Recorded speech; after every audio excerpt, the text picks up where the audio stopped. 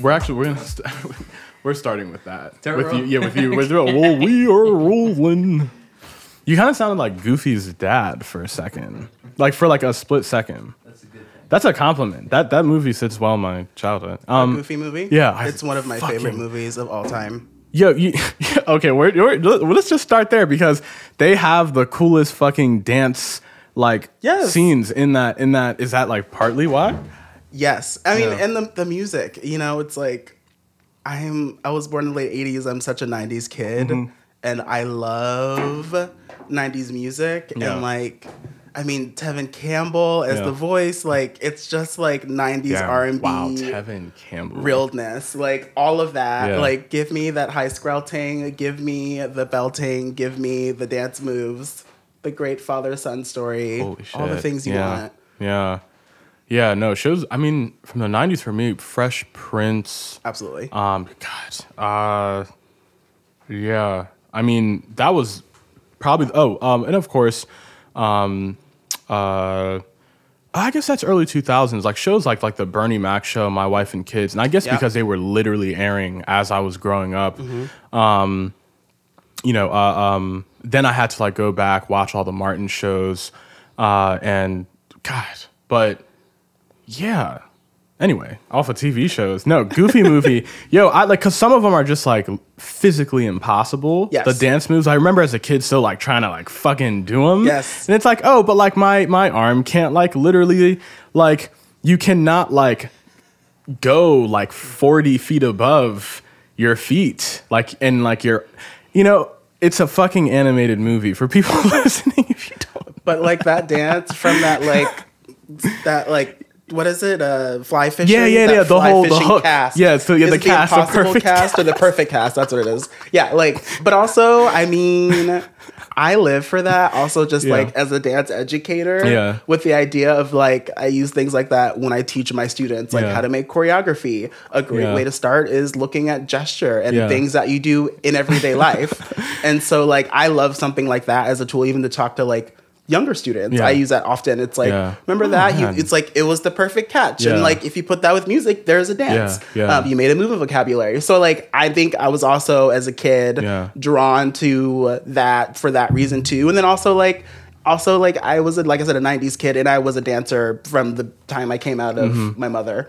And so the whole tour and backup dancer thing was cool to me. Them going to a concert was really exciting to me. Also, I was a Disney kid, so them going to that weird thing in the South, that animal alligator park thing, and all of that was interesting. It's I went to Chuck E. Cheese, so that whole situation was so meta for me then as a kid. I loved it. I just loved it. And then the faux teenage angst. I love that also, it being 8 or 9, dad.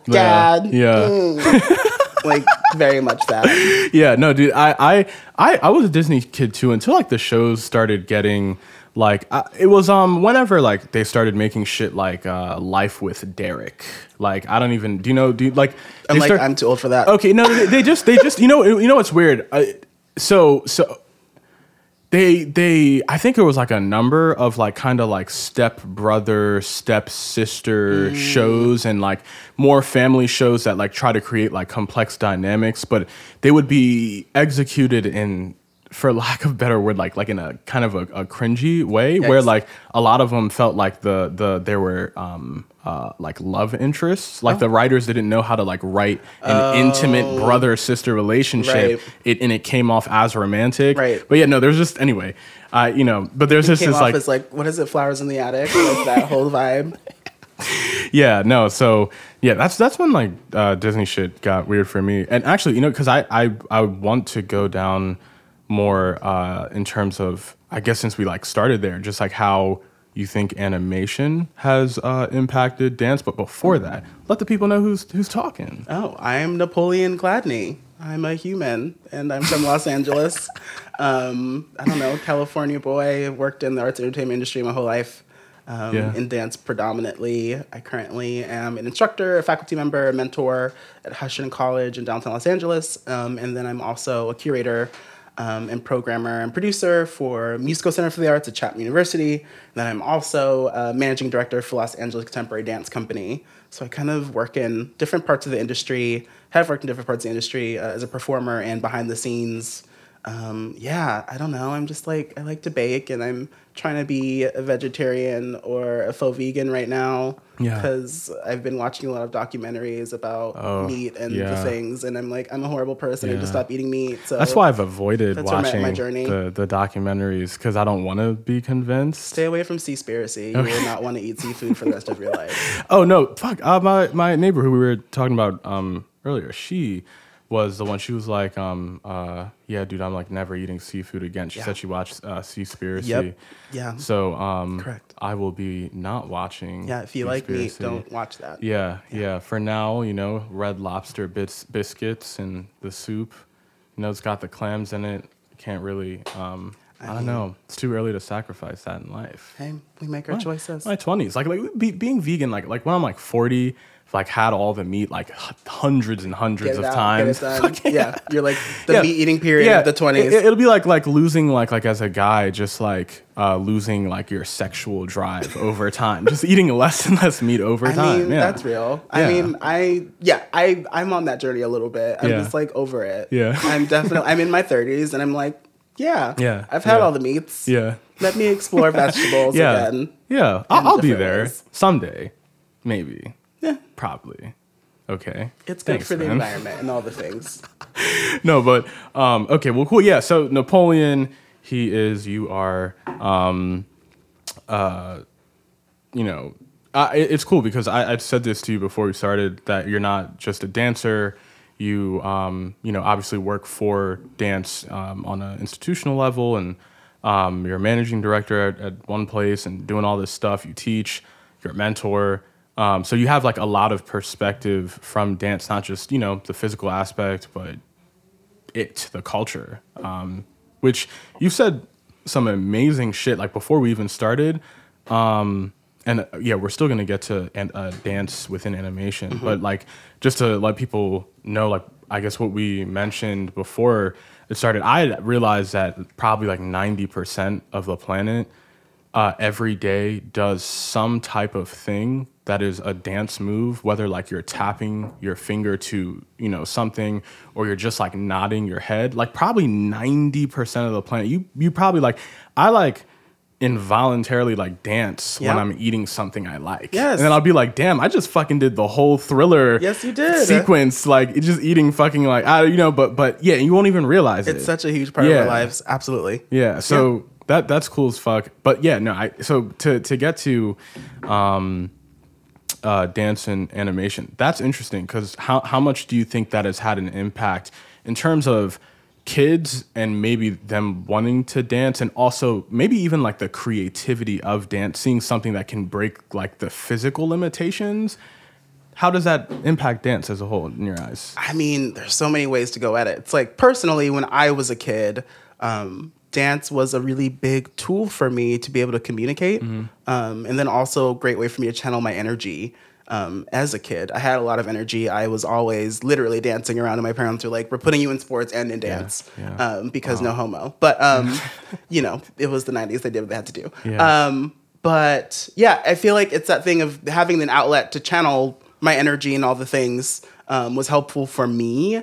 But also like dance is a part of everything. And I think I think some people realize it more than others do. And it's like dance, like you said, I think most people are doing something dance related with throughout their day. If it's in reaction to music, if it's dancing, happy dance, we do sad dances, we have movements that express, like when we're angry, we have like pouting and crossing our arms. I feel like kids are the best dancers. They use gesture so much. Like that's all it is, right? You're communicating through movement and intention, and someone's understanding it. Then there's like the more, I don't know, it's like we use it for communication. I mean, a wave. I mean, there's just so many things. And then, it's a huge part of what we do and who we are. And it just shows up in so many parts of our lives, and finding ways for people to connect with it, I think is really important, which I think is such a cool thing about, right now with social media and TikTok and IG and like all of these things and Snapchat, and finding ways for like the media influencer that is of a dance background, I think is really big. And it's something that I think is discounted and erased a little bit, is the fact that these are dancers. A lot of the top earners or most influential folks on TikTok are dancers that are 15 to 18 years old, right? Yeah. And it's like kids nowadays say they want to be a social media influencer, but I think a lot of times it's like, from where I sit, it's like a lot of kids want to be dancers, they want to be choreographers, they want to be creative directors, they have these ideas, they have these movements, they hear music, they interpret things in different ways, and they have a tool now to get those things out, to share it with others, for it to have like this build. And just build a momentum in that way. But I think that like speaks back too to like the social dances of the 50s and 60s and 70s. It's like the twist and the Watusi and all the things that our parents did, and the jerk, and there are all those popular songs, and American Bandstand, and like looking at the commodification of dance and the selling of dance as a thing within itself. But I think the thing that's cool now is like looking at influencers in the content space, and a lot of these influencers that are making these viral dance things are young Black kids, which is dope. And they're now being able to have a spotlight. I think there was a hiccup in, a few weeks ago when The Late Show had like a social media someone on it, and she was doing a bunch of the like really popular TikTok dances. But the thing was, she didn't do it with a lot of sauce on it. And everyone was like, number one, she's not giving it with the spice. But then also, we're the creators of this, the Black kids that did that. And so they have to go back. It became a whole conversation about dance and ownership of movement, the creation of movement. And who has the ownership of it, and then who's able to capitalize on it. Because it's like, you can do a dance on TikTok, you don't have to give credit, and then it just grows and grows and grows without giving that credit to the original person. I think there's like all these really cool ways that people can connect with it, use it as a tool, use it as a resource. People are able to use it to bring in money for themselves, or pull themselves out of a situation, or communicate what they need or want. There's things like crump, or expressions that are based out of strife, out of social justice. Like, there are so many different ways of moving the body, ways of challenging sex and sensuality, gender roles, like with things like I don't know, like with twerking, like there's just ways. Heels is becoming a big part of the dance space right now. Like, looking at gender, like dance can do all of these things and speak to all of those things without saying a word. And I think that's what's really exciting about it. Yeah. No, it is. That last part you're saying without saying a word. I don't know. Yeah, there's nothing like it in terms of just pure expression. There's nothing like it. I think even when you're singing, because we hear words from our voices as well, and just everything we talk about, there's something less like innocent about singing in terms of like you're looking for an agenda when you're just hearing someone say anything, whether they're just talking or singing. But with dance, it's like, how could there be an agenda to this? Like, if you just like. I don't know, like if you're dancing, if you're expressing something through dance, you can't singing is literally putting into words what is being expressed, but with dance, it actually just has to be conveyed, and the person receiving it actually has to try to understand. And I guess, but that's also cool in that multiple messages can come from that as well. And I think that's the thing that's really cool about dance. But the thing that's super challenging about it, I think people often feel like, because music is so, descriptive of itself. You know what I mean? Like, especially pop music, you are told what it's about and what to feel and all the things. And dance is much more up for interpretation. And oftentimes, even though a choreographer or someone has an intention behind a movement, and that's clear to them, I think in general, like the performance and presentation of dance, there is this gray area built in. So what you're getting out of it can be completely different from what my intention as the creator of this movement could be, and they are all right. And I think that's the thing that scares people about dance. A lot of times when people don't understand dance, they don't like dance, they don't get dance, they say that they want, they say they don't know what's happening, or they don't understand exactly what's going on. And we ask, like, well, what did you see? and leave it at that. And people don't want that. They want, well, I need to be told exactly what it is. It's like a play. The play has a plot. It has a beginning, middle, and end. These things lead to this. We know the structure. We know the blah, blah, blah. No, in dance, it's like, it could be, you know, and I think that scares people. And people are like, oh, I don't want to engage with this thing because I don't want to be wrong. Yeah. But we're all I think in general, the community is very open and is like built into it. It's like a part of the DNA of dance. It's like, it could mean so much and it can mean everything and nothing at the same time. And that's a beautiful place to be in. But people don't want to be in that space, which I think is scary for people, or to be told like, you don't have to, there's no right or wrong. What you see or what you feel is what you see or feel, and that's okay, which I think is a beautiful thing. But for some people, that is like, oh shit. Yeah. No, absolutely. That's always a tough one to wrap your head around. Like when you have to like relearn in different situations. Like, oh, you know, some people actually need that very clear direction in things. It's you know, it's probably the same in music too. That's why we have conductors and shit like that, like people to really establish what the fuck is going on. Man, I have like a million things running through my head, but now I'm it's so random, but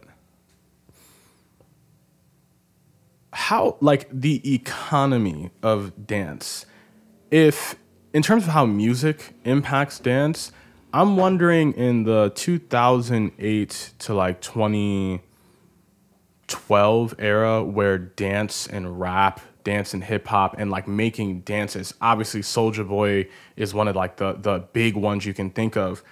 How does that, if music decides to go in a dance era, how does that affect the dance world in terms of like literally like employment opportunities, or the like prioritizing dance at like what does that do to the dance world? Yeah, I mean, I think when we're talking about dance in relationship to music, and especially like diving even further, like looking at dance in relationship to pop music, and like the commercial dance industry as we call it, I think there is a direct tie between the two. And then also looking at that time period of like 2008, 2012 is the rise of YouTube. And so I think something that we saw with something like Soulja Boy is that was one of the first viral dance videos, right? And so you have an artist like Soulja Boy, and so you see, I mean, even in the music video, right? You saw the kids that were becoming popular on YouTube from doing the dance for the thing. So it's like that very meta thing started with that. Yeah. And so, you know, a lot of the just looking at it, a lot of the choreographers that are really big and working right now, your Sean Bankheads, who choreographs for Missy Elliott and Cardi B, and like your Jaquel Knights, who work with Megan Thee Stallion, and your Charm LaDonnas, who work with like Rosalia. Can I just say like with Missy Elliott, and at least just from growing up and how iconic her dance stuff is. I imagine that's so interesting, and I do want you to continue. I just had to like comment on that it's certain like musicians that maybe you would rank, Missy Elliott is not in your all-time musician list. Yeah, in terms of just like no. Well, like to or just like anybody who like knows. Yeah. I mean, she's got some bops, you know, but like, okay, maybe she's not up there in terms of like just pure music on your list, but from a dance perspective, if you told someone like, and like I'm like you know, putting the dances together for Missy Elliott, that has like such a crazy different rank in terms of like the iconicness behind that. Like that's insane. In that you know, Soulja Boy now in the social media world is respectfully kind of a joke, you know, but you know, like if you were back in 2008 or 2008, you're like, yo, like I'm putting together the team that's gonna like do the Soulja Boy with Soulja Boy at the 2009 Grammys or whatever. Like that's a big ass deal. Yeah. Like he might not be the biggest musician, but for the dance world, like it's funny how like random artists could be like the best opportunities. Yeah. I mean, your 15 minutes is your 15 minutes. Yeah. You know, that bop is that bop. Yeah. And like a big part of dance in the commercial space is also artist development. Yeah. You know, a lot of those artists, you know, it takes time. They have to be groomed. They have to train themselves. You know, choreographers and creative directors are the people that are teaching them how, you know, a female artist, like how to walk in heels and use your microphone. For male artists, like how are you hyping up the crowd, but then also hitting your marks for your lighting? How are you holding your microphone? Here's how you pass off a microphone. Here's how you wear a headset. Here's how, like, all of those things, like with styling and those details. You know, if you see an artist standing in front of a microphone on stage at a concert, there was probably a choreographer, even though it looks so simple. But them hitting that accent with their arm or that like very dramatic pose or that look they did was probably choreographed and crafted by a creative director or choreographer. And so, you know, there's just all of those opportunities within music. And I think artist development is a big part of commercial dance. And so as artists grow and grow, they get more funding behind them, more opportunities. You know, most artists usually it's oftentimes mostly female artists also, or usually artists that have dancers with them. You know, I think it's that joke in the industry of like female artists work harder than male artists, especially when it comes to tours, concerts, music videos. You know, they're having to sing the high notes and hold their own, you know, in interviews and get scrutinized on social media for how they look and who they date and blah, blah, blah. And then on stage, they're having to wear 6-inch stilettos and stomp around and do choreography while their male counterparts just kind of show up and sing.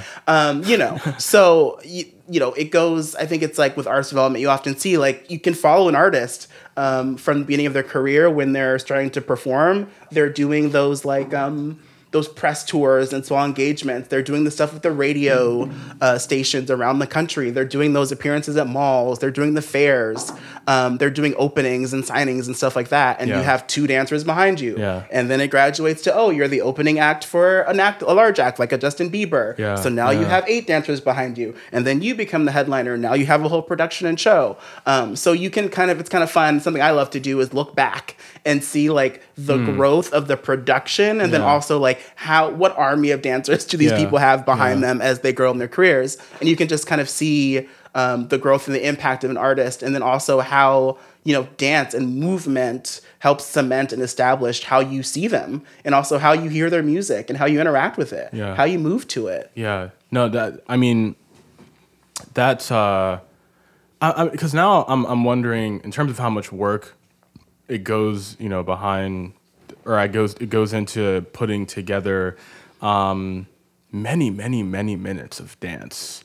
And for all of that to be purposeful and coordinated, you gotta wonder why, you know, films have directors, musicians have producers, dance people have, you know, choreographers. In that, like, why do we not know as many legendary choreographers the way that we have embraced like directors and producers, these people that like we know in other industries are responsible for putting these things together, but like, and maybe I don't, you know, and I'm speaking for the general public, but like I cannot think of like memorable, like I've heard of the guy that actually invented the moonwalk, but I'm calling him the guy. I don't, you know, so can you speak to that? Yeah, I mean, it's that weird thing of, I don't want to say it's erasure. I mean, you know, when you watch the credits of a project, a film or whatever, a TV show, the choreographer is in the credits. It says, you know, but yeah, I mean, it is that thing of a lot of choreographers don't get that top billing when they're just as integral to a project as anyone else, which I think is always really interesting. I don't want to say this, but I do want to say this. It's a weird thing to say, but often like, it's like, I think like, is there something like, is sexism at play? You know, dance is a very female-centric industry, and there's a lot more women that work within it. I mean, early on, and there still are, men get more opportunities as directors and choreographers in the field, even though there's less of them, which is always really interesting. They often make more money. It's that type of a situation. So I wonder if, I don't know, like if women being in those positions and having the things and being tamped down, I don't know. But also, like I said, men are oftentimes in those positions, often even more so than women. So maybe not. I don't know. I don't know specifically why there is that disconnect. But also, I think, I mean, maybe because it's a hierarchical industry. There's ego involved, and also like, you know, does a director want to acknowledge that the choreographer, the movement person maybe had the idea for that pivotal scene. Yeah. Versus, I don't know. That's a good ass point. I mean, I'm this is actually funny. Before I say whatever I was gonna say, what the fuck? This is so unfortunate, but I do remember for some reason the white guy Ortega or something getting a lot of like FaceTime in a way I've never seen a choreographer get for High School Musical. Kenny Ortega, right? He was also the director though. Director and choreographer. Oh, so that makes yeah. Well, damn. You'll often hear you will hear that like big name usually when the choreographer is also the director. Interesting. Holy shit. Yeah. Well, no, that was I was gonna be like, oh, okay, that actually, because I was just going through my mind like what choreographers do I remember, and it's like Kenny Ortega is a big name. I mean, High School Musical, and before that was. I mean, he was Michael Jackson's guy. I mean, Kenny Ortega did all of the really big like dance films in the 80s and 90s. Just like a huge legend. But yeah, I think that's those director choreographers, the ones that are known. Yeah. I mean, people know of Debbie Allen, but they probably know of her more as being like the director of Grey's Anatomy than for the fact that she was incredible. Killer dancer and choreographer and runs a dance school that's extremely popular and does amazing philanthropy. I feel like it's that what is the most visible thing, I guess. People go to that thing. But yeah, I mean, there are a lot of people that are working in huge names, like I said, as directors or producers that are also choreographers. And I feel like you hear about them when they get that other title, which is really unfortunate. Yeah, no, because I mean, you guys as a whole should be known more and in response to what you're saying, I mean, I don't think you can really. There's probably a little bit of everything in terms of like what could impact the outcome. Like, I don't think sexism is out of the like. Could you completely throw away that industry that has mainly women not being like represented or credited the way that it should be? I mean. It's not a reach. Like it would be interesting to actually know like the info behind that. Yeah. But I don't think it's a reach. Just like thinking of like that fundamental dynamic is already enough to like want to ask that question. And then you take it deeper. It's like you not only look at race, but I mean you look at gender, but also look at race and the intersectionality. You know, the erasure of like women like Catherine Dunham, who were making work at the same time as a Bob Fosse was, or a Jack Cole, who, and those two were, they like a Jack Cole is like the father of contemporary musical theater, or what, or dance on film. When someone like Catherine Dunham was making a technique, she was also a cultural anthropologist and was choreographing for films and TV just as much as the next person. So yeah, I mean, yes, I think all things are at play. I mean, I never want to make like I don't know for sure. Yeah, but the question is like to what degree? Exactly. That's really the question. And how does it all fall in? Yeah. But yeah, I mean, it's all in there. Yeah. And I guess oh man, what was I thinking of? Oh, anyway, I think I lost it. Did I lose it? Anyway, no, it was something that you said that I thought was so brilliant. But yeah, that's a weird thing about the dance world. Is, I mean, to what we've talked about so far, you guys clearly don't really have. You guys have icons, but the pairing of icons and a voice, like in the I don't know, like musicians somehow got out there to speak to like the general public and film people, and because dance, right, we heard an advantage in terms of expression and it being genuine, of it just being your body, but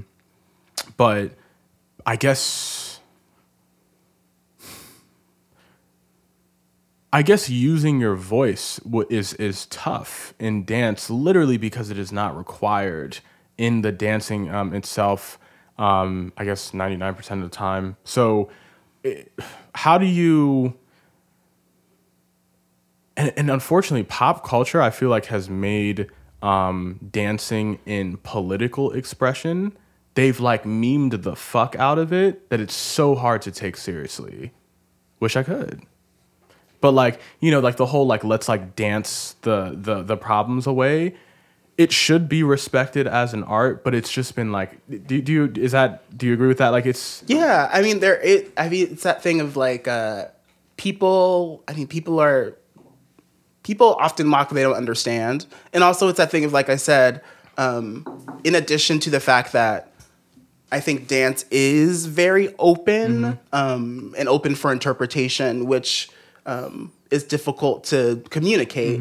And so also that's the thing too, you have a whole community of people whom are best communicating without words that then are being asked, what does it mean? So then you're like, I told you what it meant in my movement. So I think there's also that disconnect. And then also, especially when it comes to contemporary dance, modern dance, I think dance that oftentimes is like rooted in academia and like the university and, college training. I feel oftentimes the like intellectual pursuit of creating movement or analyzing movement becomes the forefront.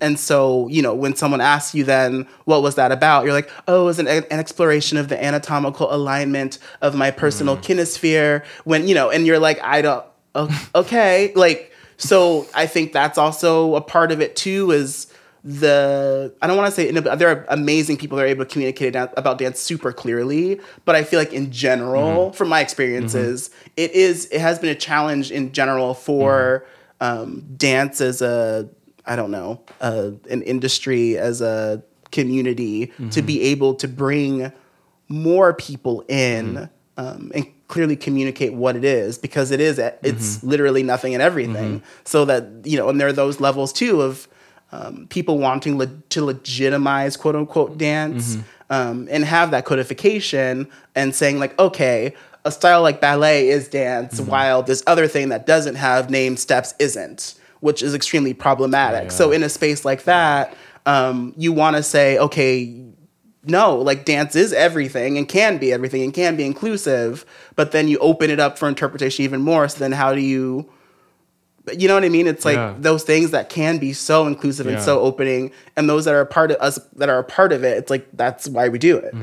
Because it can change, it can morph, you can reinterpret it, you can reframe it, you can retrain, you can train. Like there's so many things you can do for yourself in community with others around the art form. And I think sometimes that's hard to communicate. And then also communicating the value of something that is like air or breathing or talking. You do it just as much as everything else. And then like I said, it gets to that like, well, what is dance? Is a wave a dance? And it's like, if I do it in a dance setting, if I'm choreographing a piece and I'm waving, I mean, that's a dance step. And I go on the street, is it different? I don't, it's true. All of that. So everything and nothing is hard. I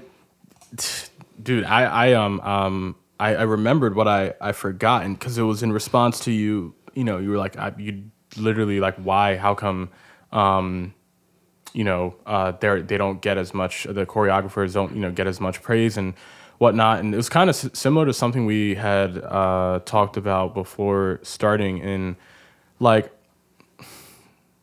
singing, for example, because we have, so in Western music, there is such a thing as in tune and out of tune. So that already knocks out like 80% of people, right? Like you open your mouth and you just know if you can do it or not. But dance, it like nothing is not a dance. A movement is a dance. I believe so. Which is beautiful, but also leads to like a world of shit in terms of like, it leads to people not respecting it enough. It adds levels of gatekeeping that don't need to be there, but then it also takes away level. It's weird. No, because sports immediately get your respect because you just know you can't dunk a fucking basketball. You just know that you can't throw like this perfect spiral to your wide receiver and blah blah blah. So, but with dance and then music, it's like, okay, I sing in the shower, I dance when I'm waiting for like my fucking toast to come out the toaster. Like I can do these things, and it's fucked up that like the comfort with that thing would also lead to like not respecting it. In the way that you should. So. And I'm like saying this because I said this to you earlier. Like I have not, even as someone in the arts community, music, in just like talking to you for 10 minutes, I did not realize how much I did not like respect dance as a product, and like I didn't respect in the same way that when a composer or a songwriter writes a song, that's their song, but I never thought of like the person who makes a dance, that is their art, that's their property. Yes. I didn't quite respect it the same way that I do with music, and it's because and it's not that I intended to, but it just goes to show how easy it is to, because dancing is so accessible, that that's a dilemma. I mean, so I guess that being said, so you said that the Single Ladies song earlier, that it's one of the only copyrighted dances, and talk about that, but also why is there such a struggle for dance as like a business in terms of copyright, the same way music? Why? What is holding that back from being on the same level as the music business? That is a great question, one of which I have no idea how to answer, but it's a big one, you know. And we've talked about ownership of movement. I think it's important to be able to, especially as we move into like this content creation and media space, where those clicks and likes and shares and that credit, like that's income. Yeah. And so how do you give credit where credit is due, financially, and also, it's hard. And yeah, like you mentioned, Jaquel Knight is a choreographer of Single Ladies, and he is one of the only contemporary choreographers that has his work copywritten. And there are hundreds and thousands of applications for movement to be copywritten every year, and handfuls, if even any one gets selected to be copywritten. And it's difficult. I think that has to do with not only people not understanding. Well, it's hard. I think it has to do with a lot of like the hold on the written word, the ability to codify something. Dance does have those systems in place, like Laban notation, for example, is a language that was written to write about dance, and to like make an archive or a record of it in written form. But I think oftentimes, that's something that works against dance is a universal language or way to express it. Because I think in music, it has been so codified that every note is named, you have it on the scale XYZ, but I think if I do a gesture or a move or whatever, I have a name for it, and then someone else is doing the same move and has another name for it, type of a thing. So I think that's a part of the challenge, is like the language around dance, how we communicate about it, how we archive it, how we record it. And then also, it's impossible for people to get their work copywritten. And like, there's a lot of credit being given to, social media influencers and TikTokers and XYZ for doing these cool dances, when oftentimes they're not even created by those individual people. They saw it from someone else and did it. And then now it blew up. And so then what do you do? How do you compensate people for what they're making? That's tough to I'm even trying to even think of how you would, legislate that in terms of and it's not like streams, it's not and even just shit like that I take for granted as now as like I can record myself dancing, but like imagine living in a world where I could be like, oh, like I do not own this dance, like you'd have to like put that in the video description, or maybe you just can't dance at all with certain dances on camera. But then like with music, again, because there are like some objective things in music, like, oh, it's in this key and it has this rhythm, but like dance is like, okay, well, if he does it and then ends on his left instead of his right, that's like a totally different fucking thing. So like I imagine from a legal or business standpoint, like defining the routine exactly, how the fuck do you even go about that? I don't know. I'm not doing it. People are trying it. Like I said, there are those languages like Laban, and I think now they are starting to consider video recordings, but I'm not sure of like who, what, when, why, how, like what that process is like for comparing to other work. I don't know. And how do you? I mean, that's a difficult thing. How do you own a specific movement? That's a big question that people have. But I mean, same in music. It's like there's only 12 notes, so they figured it out. So why can't we? I think is a big question. Yeah. Well, I mean, with the combinations with 12 of anything in terms of like the order and like how you can like splice shit up. They have like music has like a lot more room to fuck with in terms of like what is exact and how do you go after someone in claims of like, it's similar, it's too similar to this. Like, I guess the elements within music are a little bit easier to observe than dance in terms of like defining exactness or like the degree in which it is too similar. Right. So yeah, but I think also because, I mean, other than,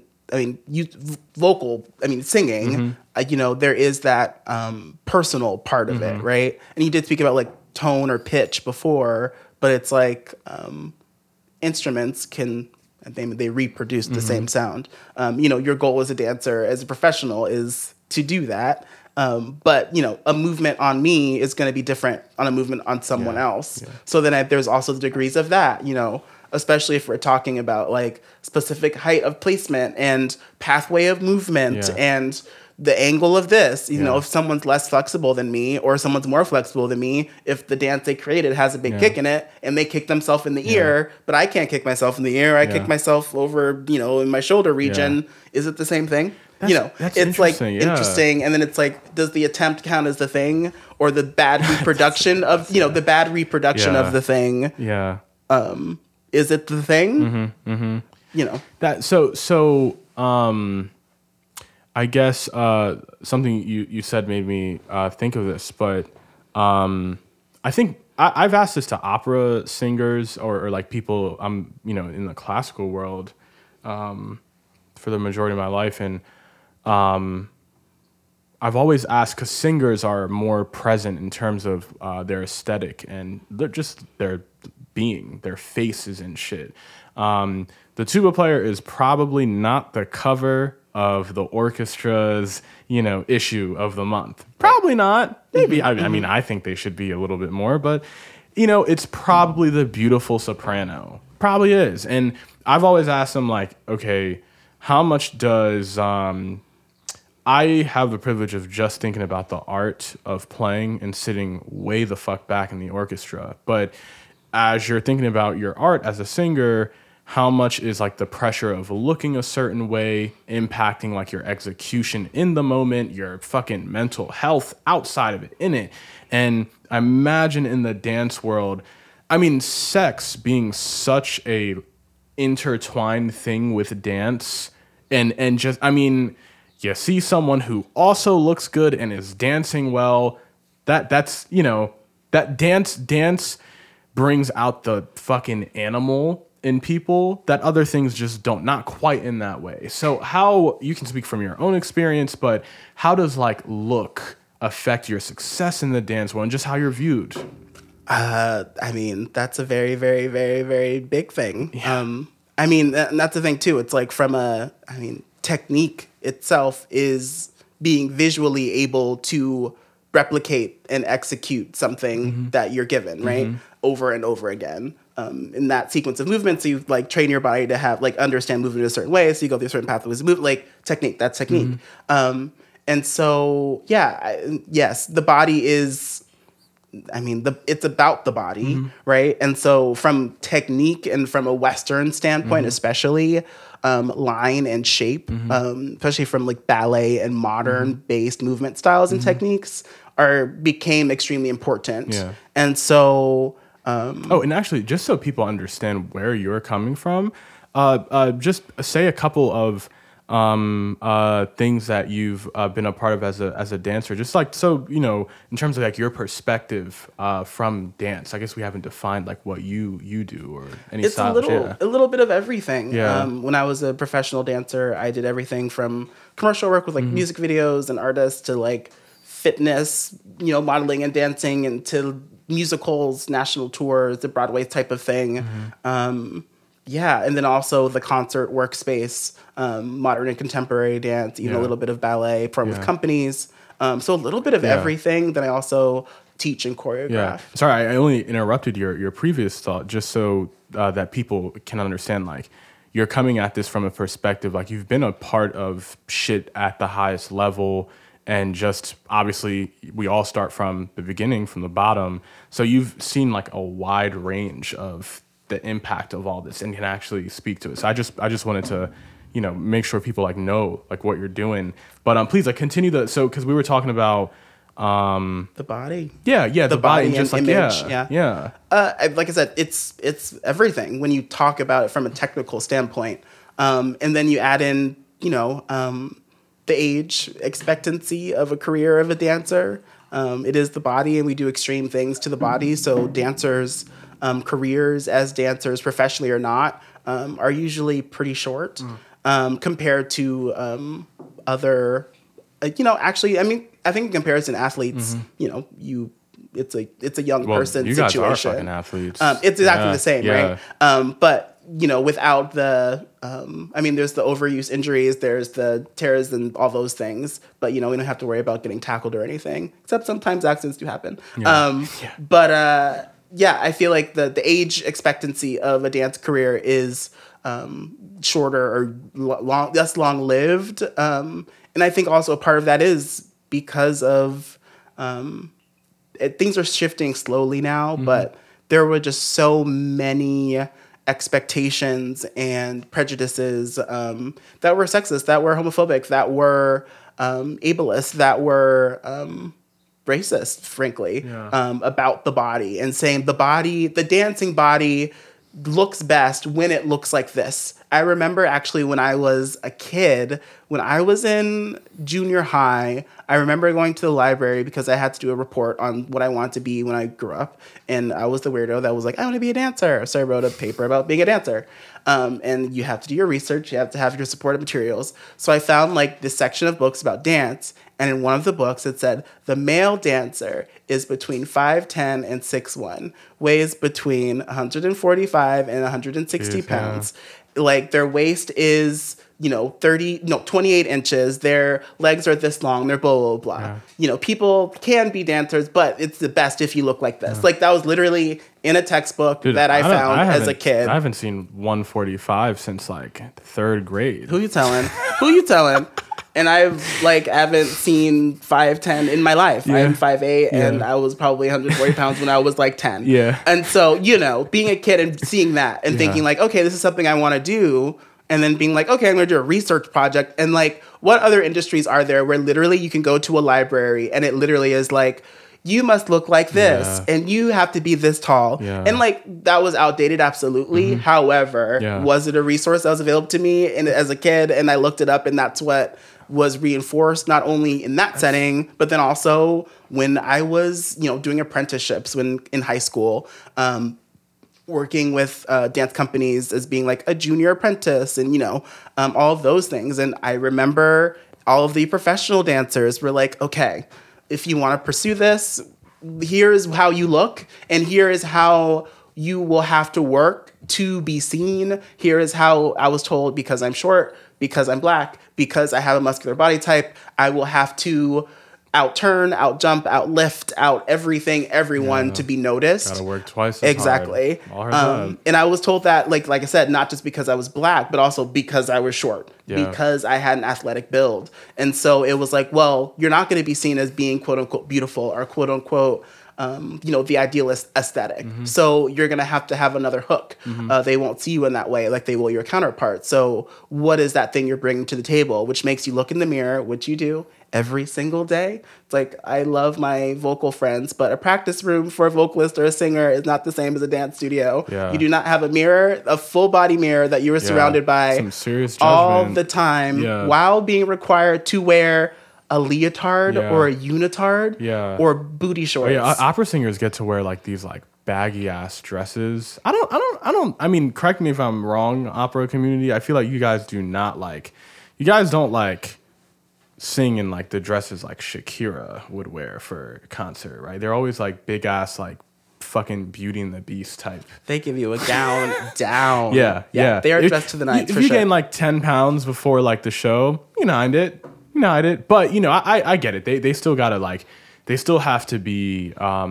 They're definitely a lot more aware physically than the tuba player sitting in the back. So I'll give. Well, I mean, I think any artist that has to be in front and doesn't, isn't accompanied by an instrument. Yeah. When you're in the front, when you have to be a face, when you have to be a body, and I think that's the thing about dance too. You don't get the privilege oftentimes of having that voice to, I think, counteract the narrative. I think actors and maybe vocalists, like, you can, I don't know, it's that weird, it's like, first thing, it's like, you can dress sexy and be sexy and dance sexy, but that lead artist can say, I am strong, I am this. Like, they can define it, and they can, like, name it, and they can call it out, while that's a thing of, like, the dancers are doing that without words, but that could be so easily interpreted as being something else. And so I feel like that's at play.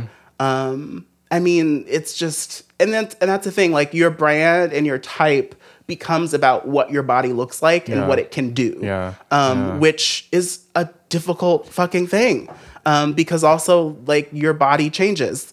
Your body changes, right? You age, things work differently. You become more flexible, less flexible, your muscular density. I mean, for women, people that have children, like, your body literally changes. Imagine going through that big change and going back. Like, your literal pelvic floor and everything has shifted and moved, I was wondering about that. Obviously, the world in general, most countries have problems with perhaps not being fully accommodating or accommodating at all during, if a woman wants to make a choice in her life to start a family or have a child, having to always think about career impact and then, like, does the people I work for, do they have my back in any type of fucking way?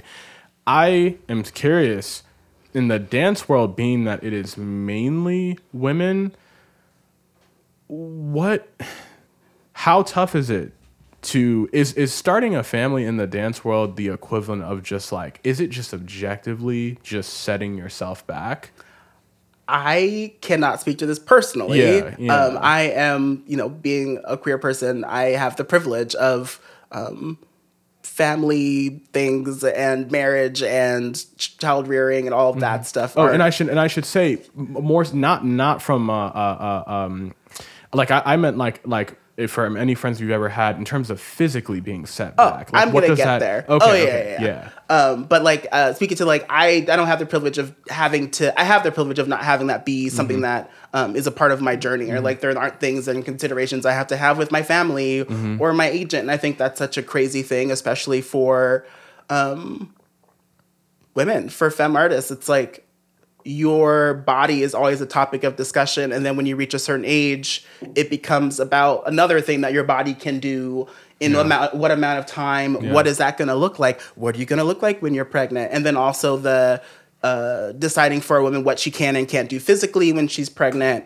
There are so many things that are at play, but I do know from friends that have had children, the body, I mean, goes through such huge changes. And as a dancer, in my opinion, I think, like, athlete, you're so in tune with your body. It is your instrument. It is your thing. And we work really hard to stay connected to it. So your body changes, makes another person, and you're expected to snap back and move the same way. You're expected to hold the same positions. You're expected to have the same musculature, and, like, your body's supposed to fire in the same way. Because I was kind of obviously I know you can't answer this person. I just wonder, does, like, the stage of pregnancy impact the level of involvement in which you can practice or perform? And obviously 9 months, like, probably not doing much of anything, but, like, I just imagine there's still, as your body is changing, still finding ways to be able to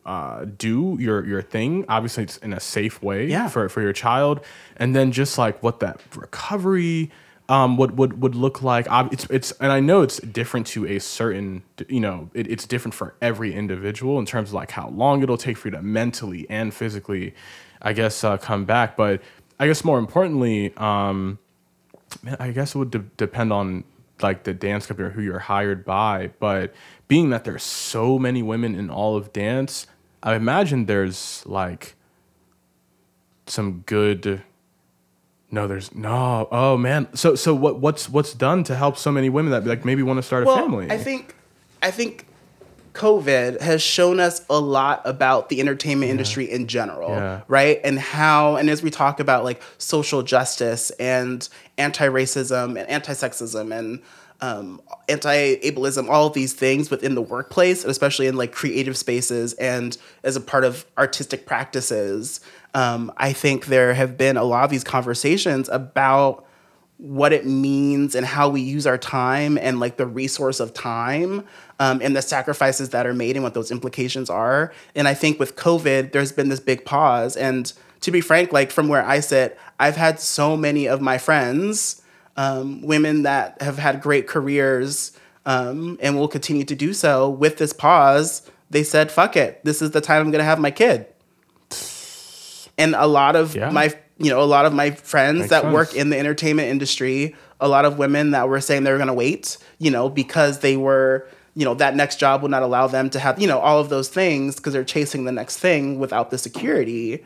A lot of them were like, well, we're on this forced pause. Mm-hmm. I might as well do it now. I'll have the time with my family at home. I'll be able to do this. And so I wonder, so I think like, what does that mean? It took, this like international moment of pause to cause a lot of people to say, okay, I can do this thing now. And like, what does that mean about choice? And if this thing didn't happen, they probably would not have chosen to, advance their families at this point in time. I guess think about things like that. Yeah. And then like your hour, the hours that you work,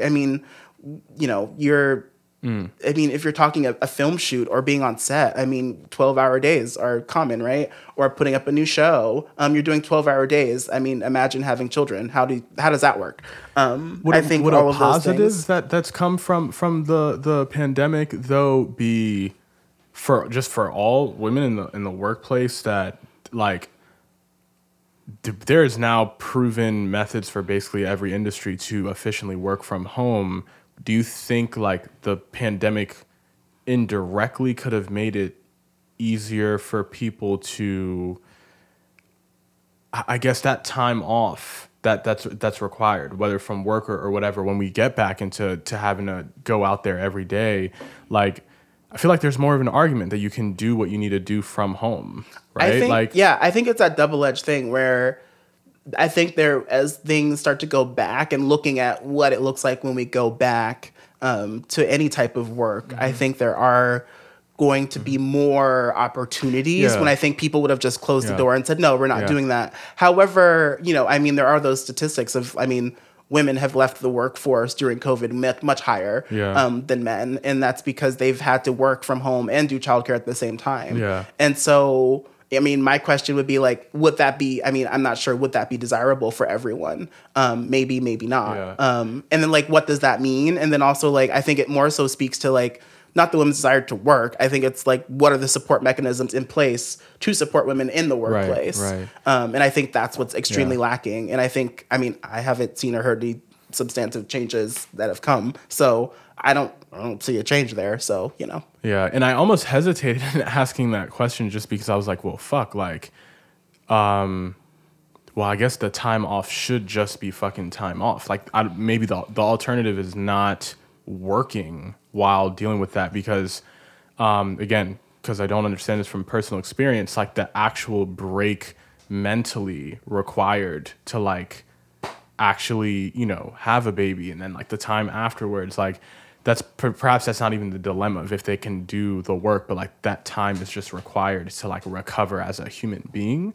So I guess corporations should just get their shit together. Just let people take a fucking break. That's all it's needed. Damn. Longer leave for having a kid. Yeah. For everyone. Yeah. Yeah. Yeah, no, I'm pretty privileged to not have to, really know shit about that. But no, I was just wondering, like the dance community being that there's so many women, hopefully, I was like hoping that there would be more like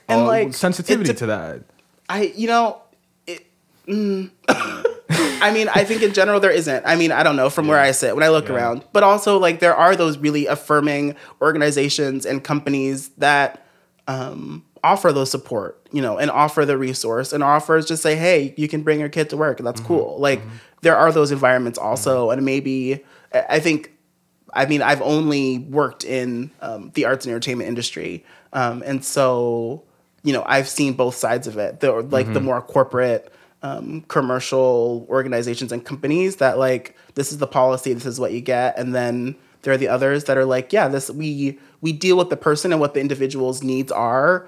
There is no, you know, timeline or time frame that these things have to happen in. You know, what other accommodations can we do? You know, there are those types of things that are provided in certain spaces, but not in others. So, yeah, I feel like it's in general, but hopefully, I mean, even with, the current administration is talking about more support for women in the workplace, more maternity leave, more time off, family leave, all that stuff. Every administration likes to talk about that. Those things. That they do. Yeah, they do what they do. A lot of talking. But like I said, have we seen any suspension? No. Yeah. So no. Yeah. It's all talk to me at this point. Yeah. And I guess I keep saying like, oh, there's so many women in dance, but I mean, like with every industry, you should follow the money. Yep. In terms of the people in positions of funding and administration. So though there might be a lot of women in dance in terms of dancers, what does it look like on the business side of things? Let's say education. What are the donors looking like, or the people who are like cutting the checks in any type of way? I mean, it's the same people that are funding everything else. Yeah. The same people that have their names on buildings. So would it be men in terms of the business of dance? Would you say it's male dominated? No. Okay. No. Okay. I mean, from where I sit administratively, a lot of my counterparts are women, white women to be particular. No, none at all. Okay. It's a very, there are a lot of women in positions of power.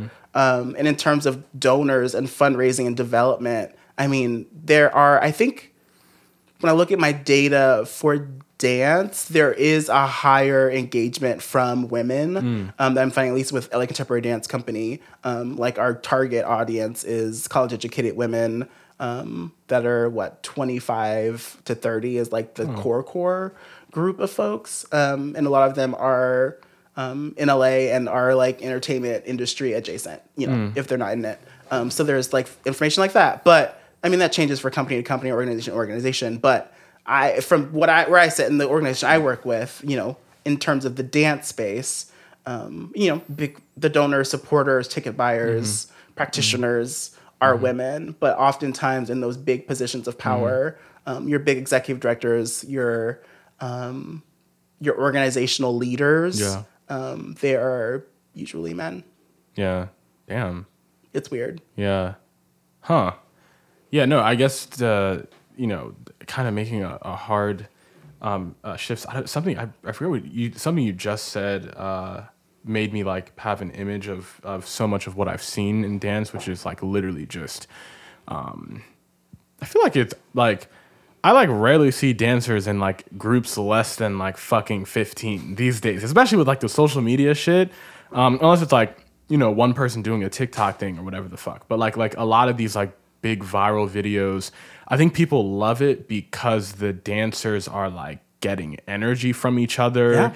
And like there's just like as a musician, I'm jealous because like we have camaraderie as musicians, but like there's like a brother and sisterhood, like a dance hood, like dancers, like it's kind of like how like a sibling would be like, hey, like that's like, you don't call my brother an idiot, that's my idiot. Like you guys seem to have like a bond that like even if y'all didn't fuck with each other, you recognize like the culture, like you're aware of the cultural significance. That's so fucking cool. Like do you want to just speak on the community that I mean, dance communities around the country are just such unique spaces. Oftentimes, I mean, from my experience, they're inclusive spaces, they're diverse spaces.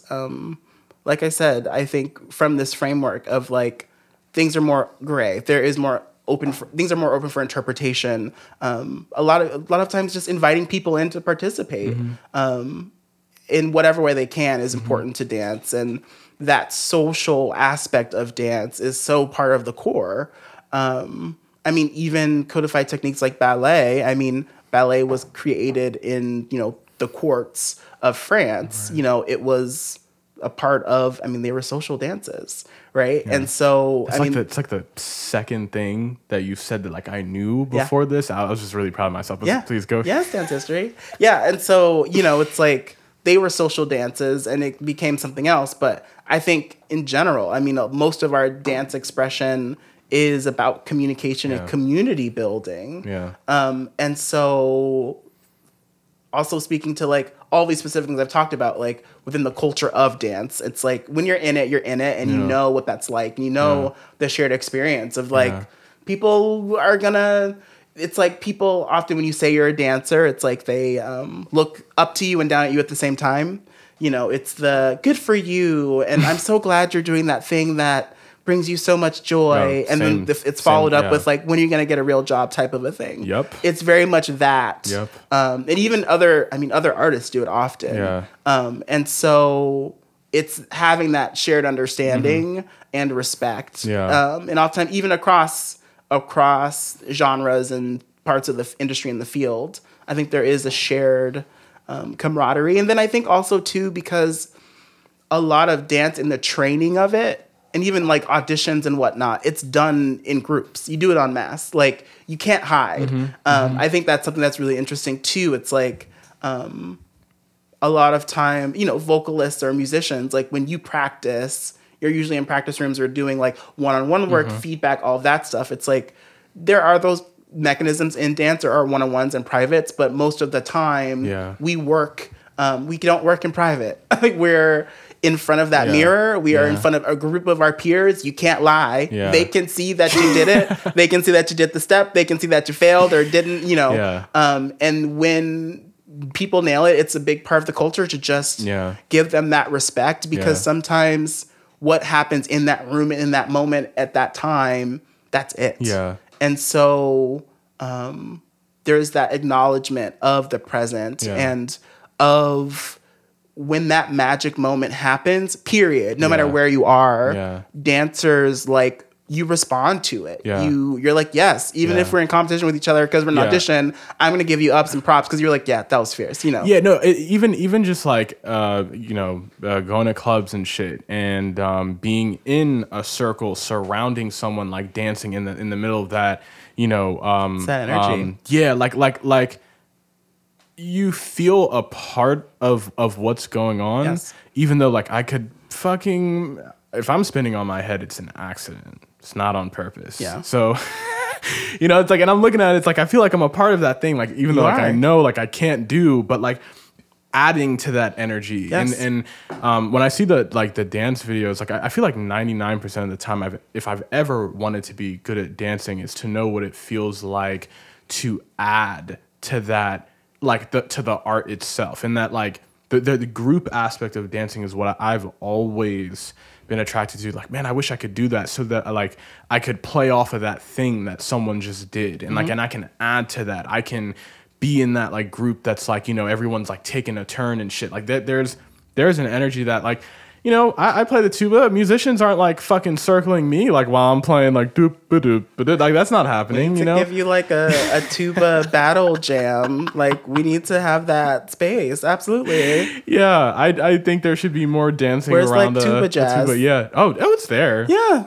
There's like 3 albums. There you go. Yeah. Give me a tuba jazz session. Everyone just riff. Let's go. Yo, I mean, but like that. That's just so,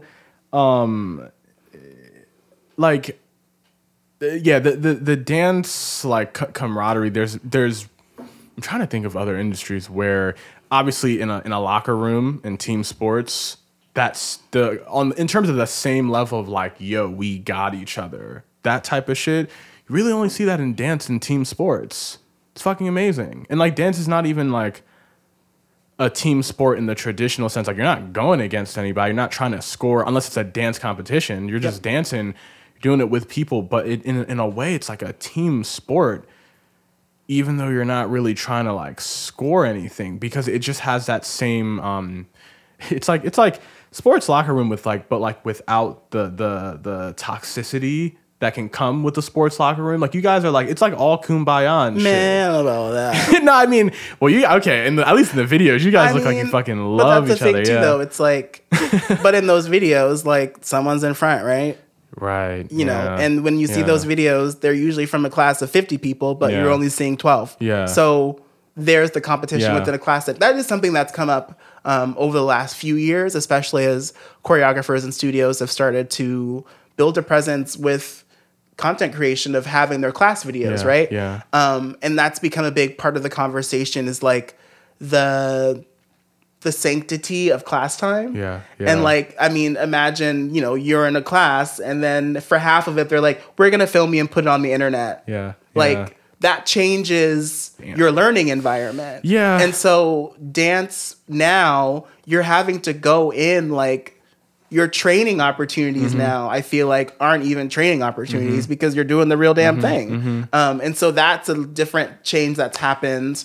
And so, like, yes, dancers are extremely supportive of each other, but, like, you're fighting for that spot. Yeah. And then also when we talk about, like, the commercial side of it, I mean, you're auditioning for that role. You're auditioning for that part. You're auditioning for that place in the company. You're going after a job just like everyone else. And so... there are people that are of the mind like, it's kumbaya and it's all love. But some people are like, you're between me and my money. Yeah. So that's a real thing too. Well, going off Showgirls is very real sometimes. Real. Oh man, it's always funny seeing like, I only say this just because they'll be so critical of the girls and shit. At least the show that I'm thinking of. But seeing like a very heavy set mom telling like what's the one show that everyone knows? Dance Moms? Dance Moms. Yeah. Sorry, because what you said about showgirls made me think of that. And seeing like a very heavy set mom like tell like an 11-year-old to like put down the chips. Just seeing one, even if she wasn't, that's just fucked up. Yep. But like if we're talking about that thing, it's like we were talking about the body. Yeah. You have people literally scrutinizing your body from the time you're a child. Yeah. That's fucked. Yeah.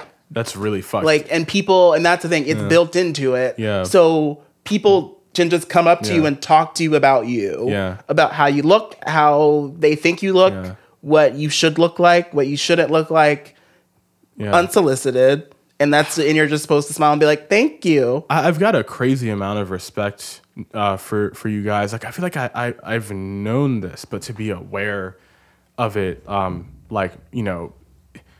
you guys are like the ultimate fucking person in the arts, because social media is a big part of dance now, and getting out there, certain dances and shit. We'll talk about TikTok in a little bit and all that bullshit. And and what else? You guys, your nutrition has to be on point, so that the fitness has to be on point, so that the dance has to be on point. You gotta look good. You gotta be on top of your social media marketing game and all that shit. You can't put down being a dancer. If you're a dancer, you are a dancer 24/7. That's insane. Like being a dancer is like 7 jobs. It is. And the thing is that like people don't even think about is the amount of control, the amount of work, the amount of like planning that goes into like being a human that is a dancer, especially when you're talking about your body being your moneymaker. You can't just go, hey guys,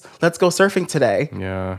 Jesus. Let's go snowboarding. Let's go skiing. No. Yeah. I can get injured. That's going to fuck with my money. Yeah. Or I'm under contract. That is literally a breach of my contract. Yeah. Like, you can't do that. Yeah. Let's go to this dinner. I have to think about, like, what that means. Where am I this week? There are still parts of the industry that have weigh-ins, that have... You have to fit your costume this exact same way. Are you in breach of contract? So you have to make those... considerations. And then also like, because you're so in tune with your body, having slight changes to your body changes how you move through space. And so having control over that, your body becomes a tool and you treat it as such. And people don't think about that often. And so you have to be in control of a lot of things and be making sure that you are maintaining or enhancing or whatever based on these standards that are pretty arbitrary. But you're doing that work also all the time. You can't, because everything you do can affect it. So, It's fucking insane. Yeah. I'm like, I feel like bad for not like really. It's again, I've been like aware of it, but it's like, yo, like, wow, you guys are fucking superheroes of arts. Like because I mean, I eat well mostly, but I don't have to like worry about appearance or really anything about it as a orchestral classical musician or a studio musician. You got to really think about that shit and think about having to be reviewed. And then in half of your review isn't about your playing. It's just about how you looked. Yeah. Damn. Okay. Well, I man, there's more, but I think here is a good place to take a break. But yeah, we'll be back. Cool. Yay. Yeah. Awesome. Well, yeah, we're back. So for people listening, I like normally. Like with like most of these I guess episodes, it's usually not like so Q&A, but like this is just me, like you guys are just hearing me, like anything I've ever wanted to know about dance or just on my mind.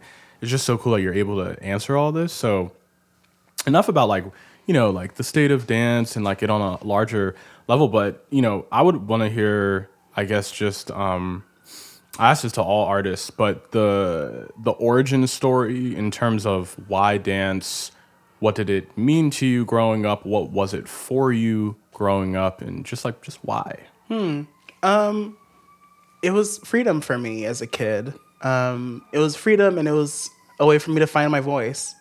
I mentioned earlier, I had a lot of energy and my parents like put them in something. And so, it was dance and it was sports. I just always was dancing. Whenever we'd be at like parties or weddings or family functions, I literally, as a little kid, some of my earliest memories were like people getting around me and making a circle and like hyping me up. And I would be like dancing in the middle of all the people. I was that kid. It's like, I remember my parents joking that like they would get invited to weddings for that reason. Like, are you bringing your son? That type of a thing. And then like I would watch TV and I mean, being a 90s kid, it's like I was raised alongside MTV and like all those music videos. So I would watch them on VHS. I would record them and then I would replicate them. I would be Janet Jackson and Michael Jackson and Paula Abdul and you name it, like in my living room.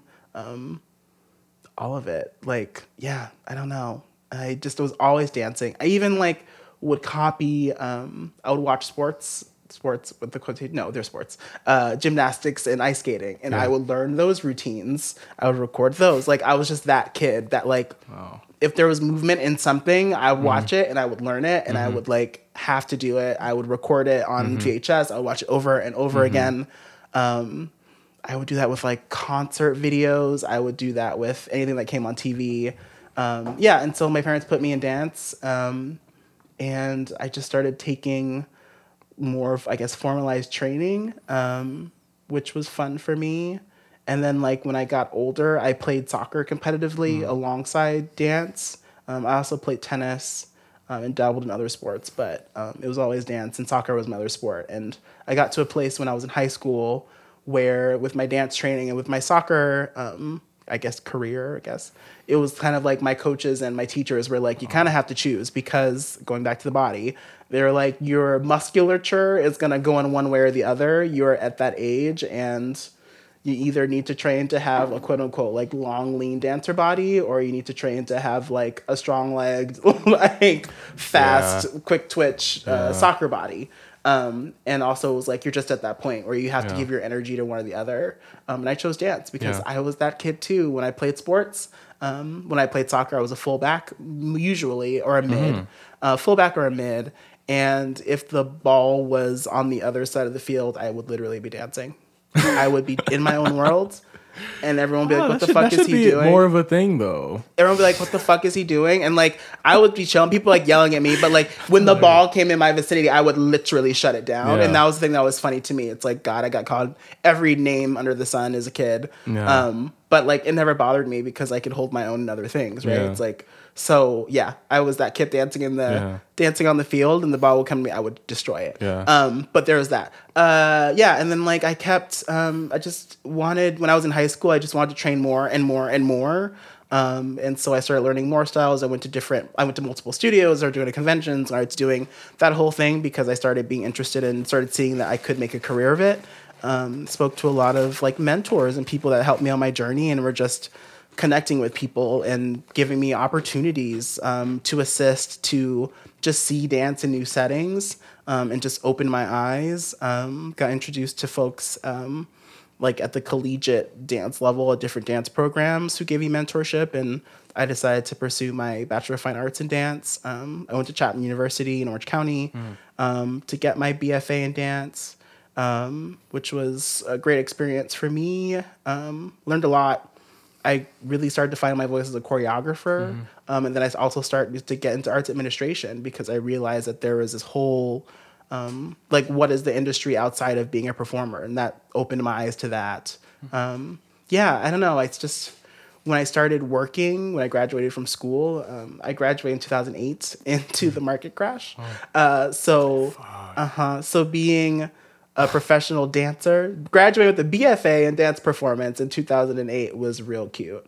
And so I quickly started realizing that I made a choice that like, I wanted to work in dance for the rest of my life, and to some extent. But I also decided that like, if I didn't have to, or as much as I could, I wouldn't work in like other industries. Like my backup jobs weren't going to be non-dance related. And so that's when I started doing arts administration. Some of my first jobs out of school were, I like managed a ballroom dance studio. And then I was also like a coordinator and assistant for a prominent choreographer and dance company, artistic director, were like my first jobs alongside auditioning. I just did a little bit of everything. I moved to New York when I started dancing. And also the thing that's crazy too, when I think back on it, like I was young when I did all of this. I graduated from high school when I was 16. And so I started school at 16, graduated at 20. And so that's when I started my career at 20. Yeah. Couldn't drink yet, but moved to New York and was running around like a crazy person doing my thing.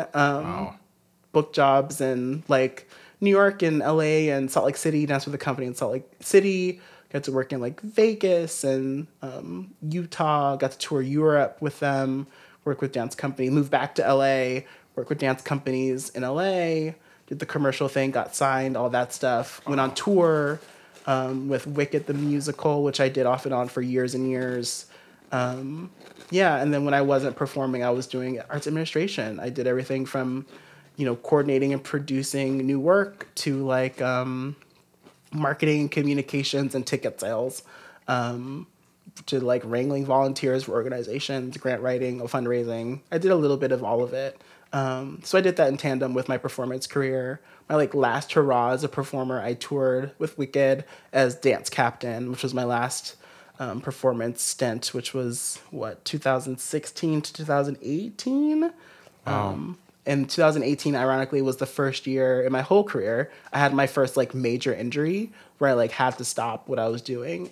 I tore my adductor longus, which is like an inner thigh muscle. It just separated from the pelvis, just popped straight off. And they couldn't reconnect it or anything, so it had to heal on its own.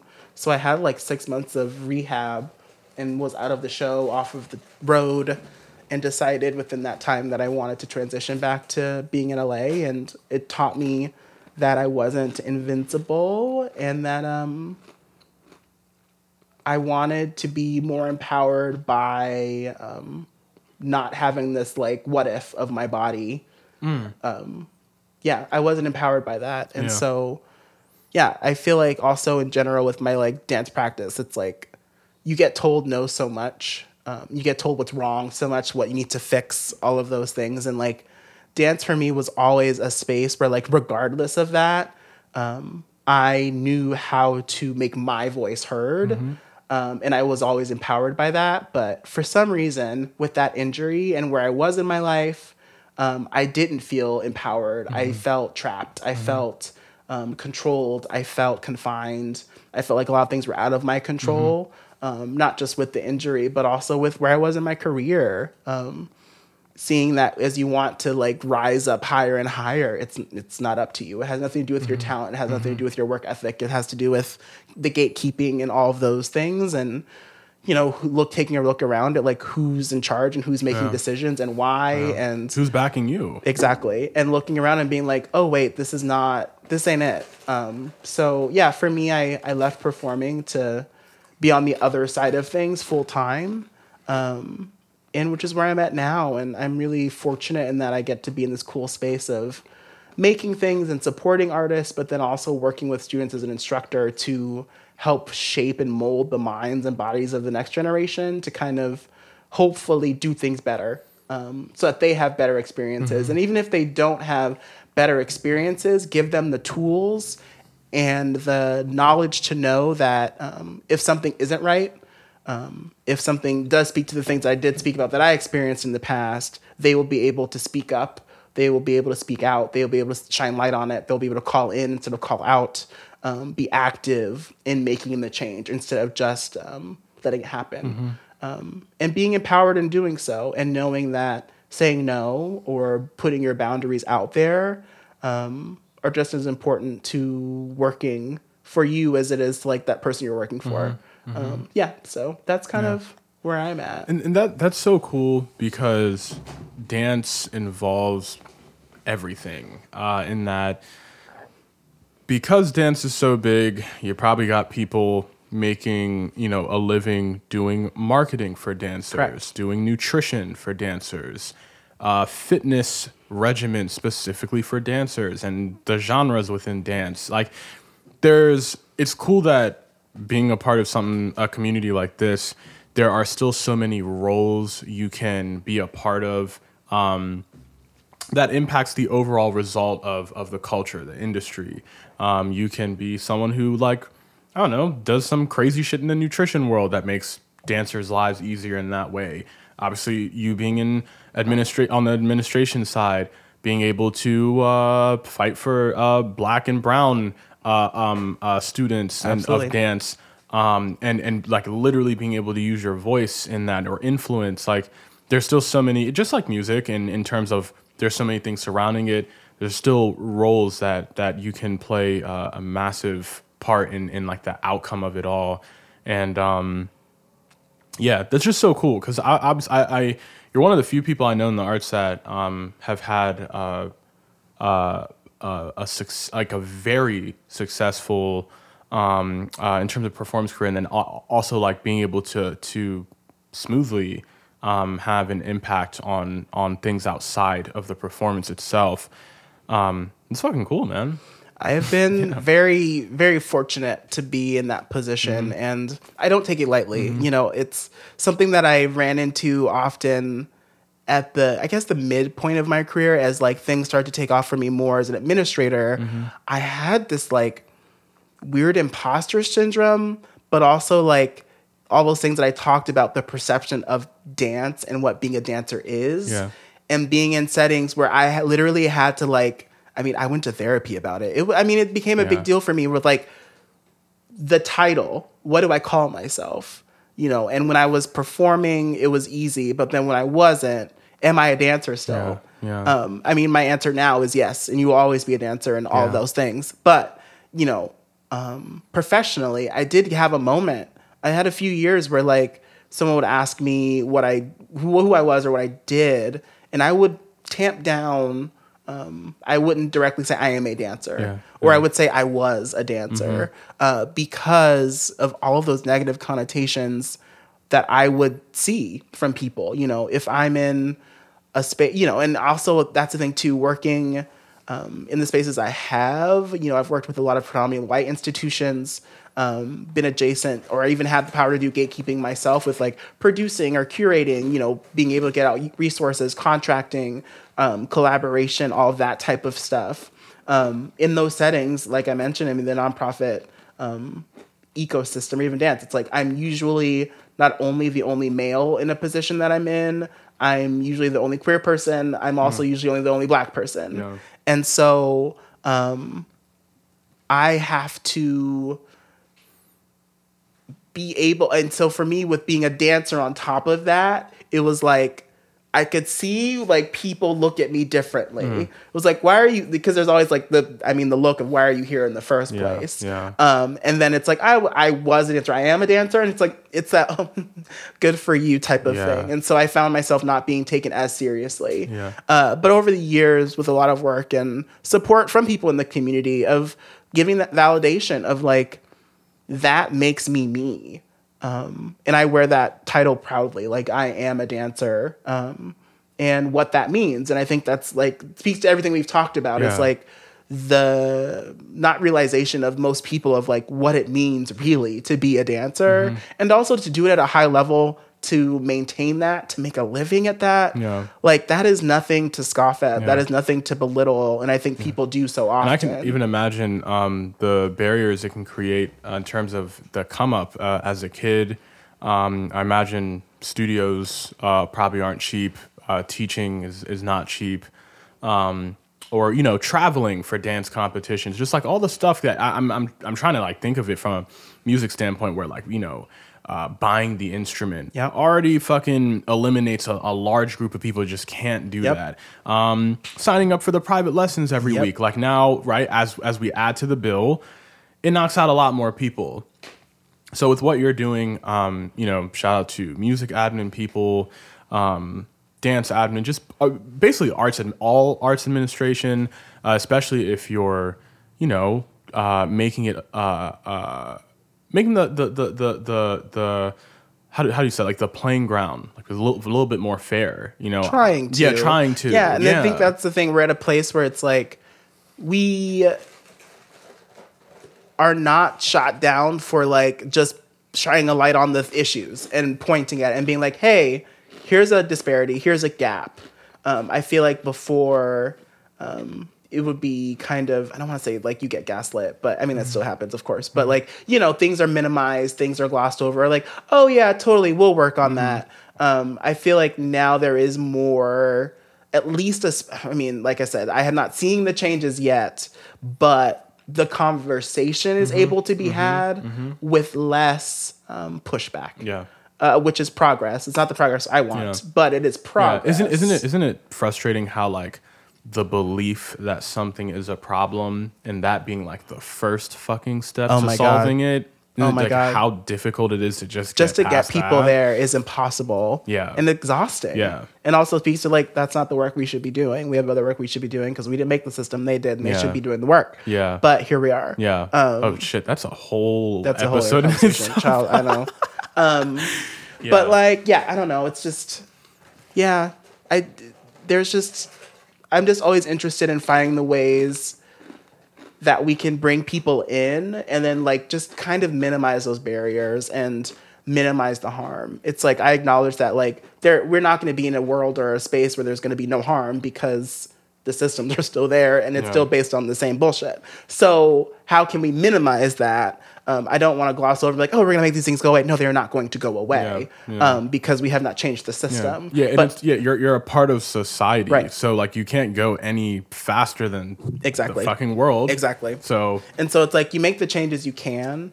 And I think for me, with like how I approach leadership is just being able to, I think of myself as an advocate first. And then I think of myself as being in service of. And so with like my company, you know, with LA Contemporary Dance Company as managing director, I'm in service of and in support of our artistic director and her vision and what she wants to see. My community action manager, my media manager, all the dancers in the company, each board member, even anyone in the community that comes to us, it's my job to make it easier for them to engage with the art in whatever they want to. And that's my job. I see that as being my job. And so if that means we need to have more money, more, you know, funds to do so, space, opportunity, whatever those things are, I will chase those things down accordingly. But I definitely view leadership as an opportunity to serve and an opportunity to listen, like deeply actually listen. Yeah, genuinely. And then do what you can to get there, to fill the gap. Yeah. Because I acknowledge, like, you know, of course, everyone wants to make more money. Everyone wants more of everything. No. But because of where we are in the world, you know, it's like resources are limited. But my job is like, how can I maximize those resources to be able to at least move the needle a little bit towards what everyone is needing? Yeah, and for people listening that aren't like I have not had extensive experience in the arts administration world. I'm still very much in the performance side of things. But the very little that I know is that part of the reason why this type of shit is frustrating is because the meetings, like, people will feel like the work has been done, like, after meeting to solve the problem. Like, you know, it'll be like, okay, we talked about it. Or we listened. Cool. Yeah. Like, doing the actual work after the fucking meeting, that is, yeah. And don't do it in the dark. Yeah, because you get these fucking, like, oh, you know, we had a seminar about this problem. We had this fucking thing. Yes. And it's like, you know, it ends when the clapping ends too. Shit. It's the equivalent of thoughts and prayers. Yeah, literally. Yeah. So it's weird because though the conversation is necessary and that is the first step, when do you decide when we've been sitting on the first step too long? Some people still haven't gotten to that first step, but some people have just been on it for a long time. We've just been talking about it. We've just, like, every year we have like 2-3 fucking seminars. We bring in like some, you know, name any fucking like black person or person of whatever marginalized community that can, like, you know, put up a PowerPoint and say, here are the things in the way of the community. Yeah, we do that 3 times a year.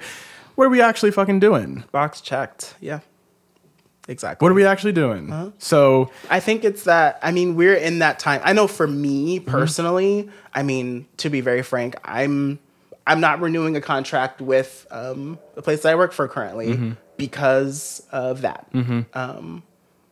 Having had the year that we've had, having been in all of the meetings, all of the trainings, all of the things, doing all of the work on behalf of my predominantly white institution for people in other positions of power on their behalf, helping them, being aware of how like doing the changes, like, don't say that because this is what that means. I mean, doing all of that type of work. Been there. And then being in spaces a year later where, as we start to talk about reopening, all of that seems to have been forgotten and people just want to go back, literally. And so for me personally, like I said, I've made the choice. When I see those things, I'm making the choice to not give it any more energy. It might, you know,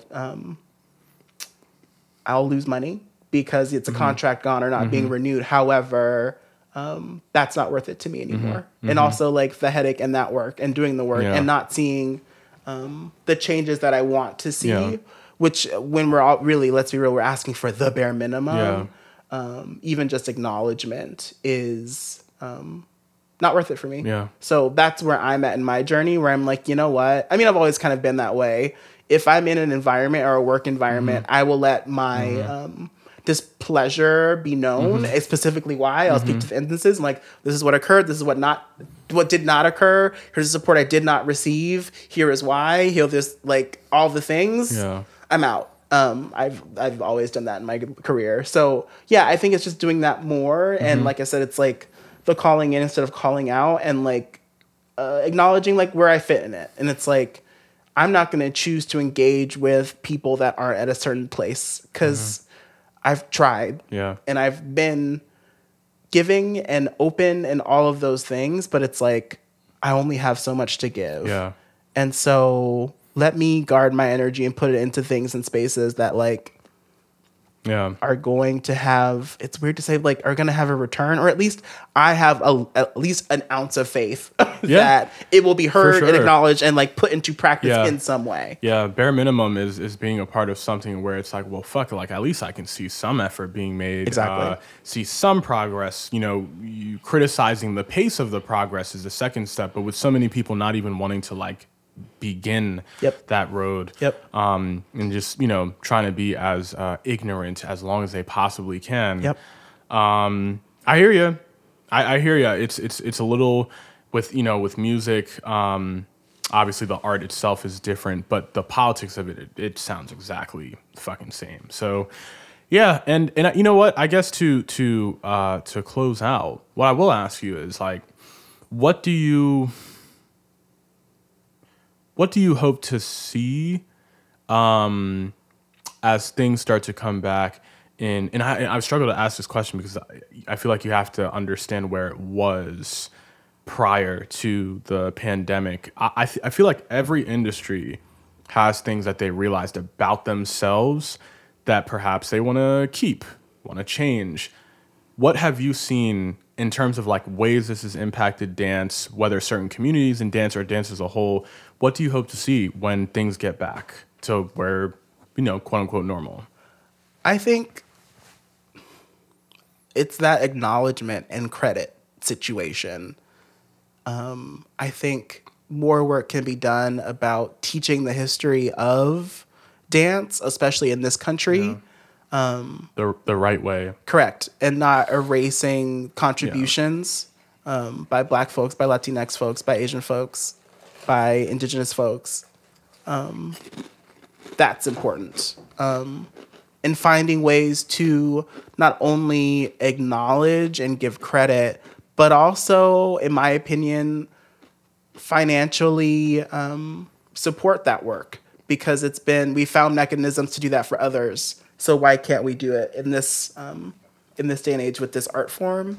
Also, I'm really interested in just continuing to find ways and support artists and champion folks that like are about blowing up the system or the idea.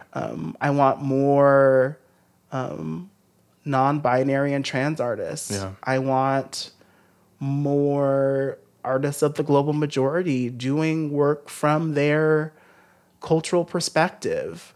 I want more focus and attention put on humanity and not ability. Especially in dance spaces. How can we decenter wellness and health in dance and center just humanity and bodies dancing, period? Those are the things that I'm interested in exploring. And Well, dude, I mean, from the work you described you're doing now, obviously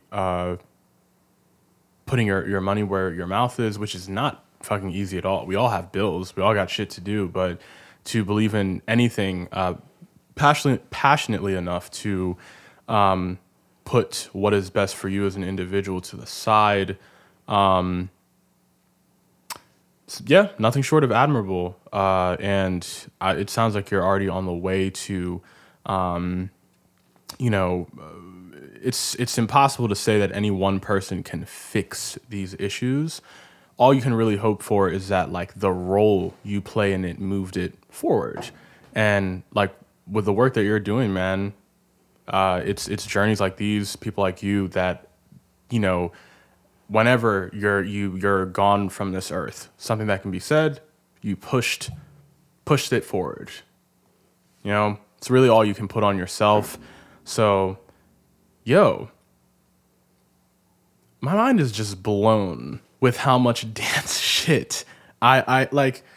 This is so cool because for me I can't get into stuff until I understand like the world of it. Right.